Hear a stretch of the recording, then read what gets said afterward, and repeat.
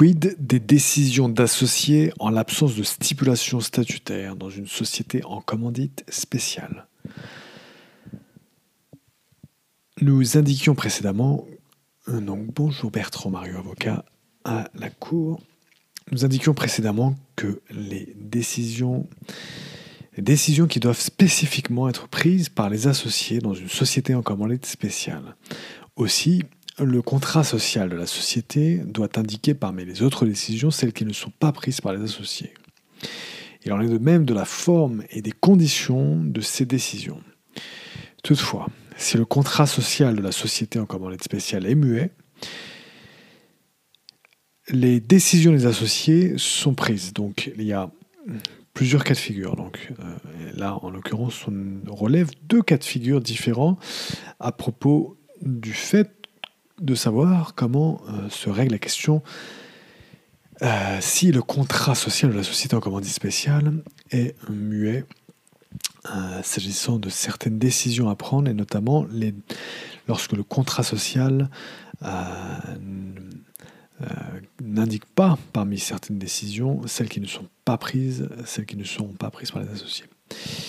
Donc les décisions des associés, si le contrat social de la société en commandite spéciale est muet,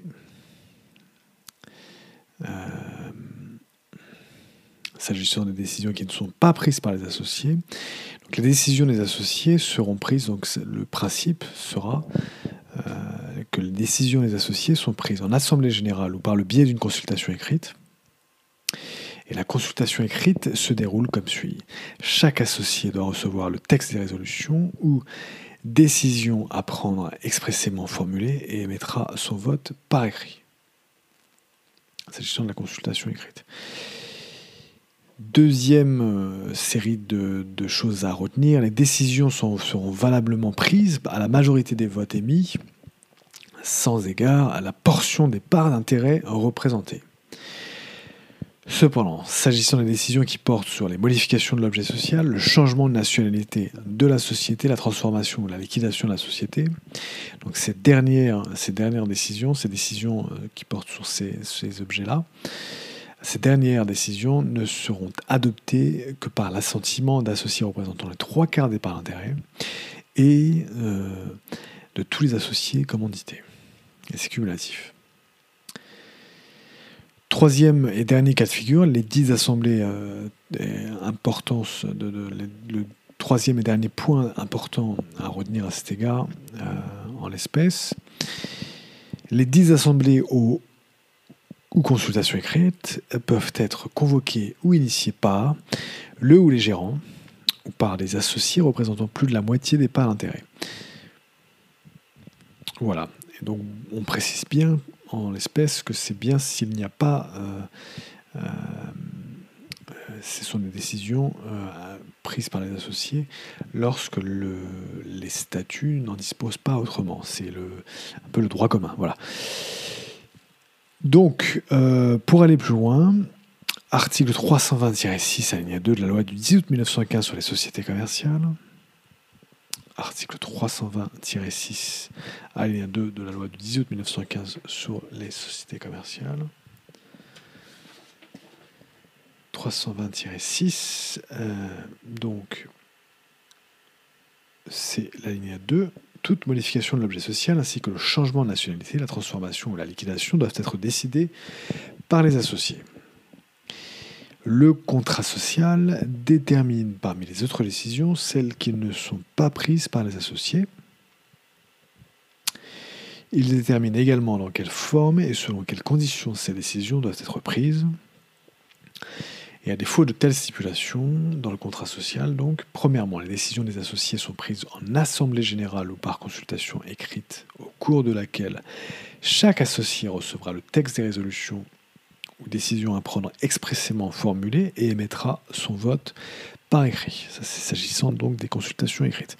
Deuxièmement, toute décision n'est valablement prise qu'à la majorité des votes émis, quelle que soit la portion des parts d'intérêt représentées, sauf pour les décisions portant sur les modifications de l'objet social. Et enfin, le troisièmement, Enfin, le troisièmement,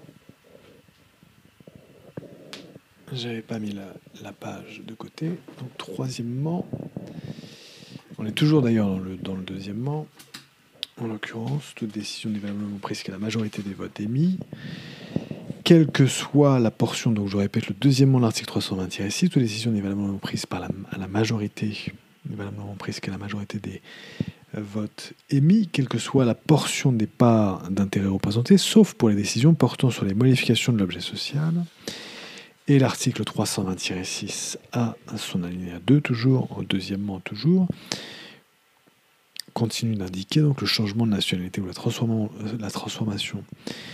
Donc pour les décisions portant sur les modifications de l'objet social, le changement de nationalité ou la transformation ou la liquidation, et qui ne sont adoptées que par l'assentiment d'associés représentant les 3/4 des parts d'intérêt, et dans tous les cas avec l'assentiment de tous les associés commandités. Troisième point, à défaut de telles stipulations de contrat social, donc, troisième point, ces assemblées ou consultations écrites peuvent être convoquées ou initiées par le ou les gérants ou par des associés représentant plus de la moitié des parts d'intérêt. Voilà pour l'alinéa 2 de l'article 320-6 de la loi du 10 août 1915 sur les sociétés commerciales. Voilà. Et vous pouvez aussi vous reporter à notre article précédent, décision des associés et contrat social, en lien avec cela. Et pour information, donc là, nous sommes dans l'article 320-6 alinéa 2 de la loi du 10 août 1915 sur les sociétés commerciales, qui est l'article applicable pour les sociétés en commandite spéciale. Mais l'article 310-5, 1 et 2 est absolument identique, mais est applicable pour les sociétés en commandite simple. Et donc est absolument identique avec ce pan de cet article 320-6 alinéa 2. Voilà, c'est juste pour votre information. Bertrand Mariot, avocat à la Cour, à très bientôt.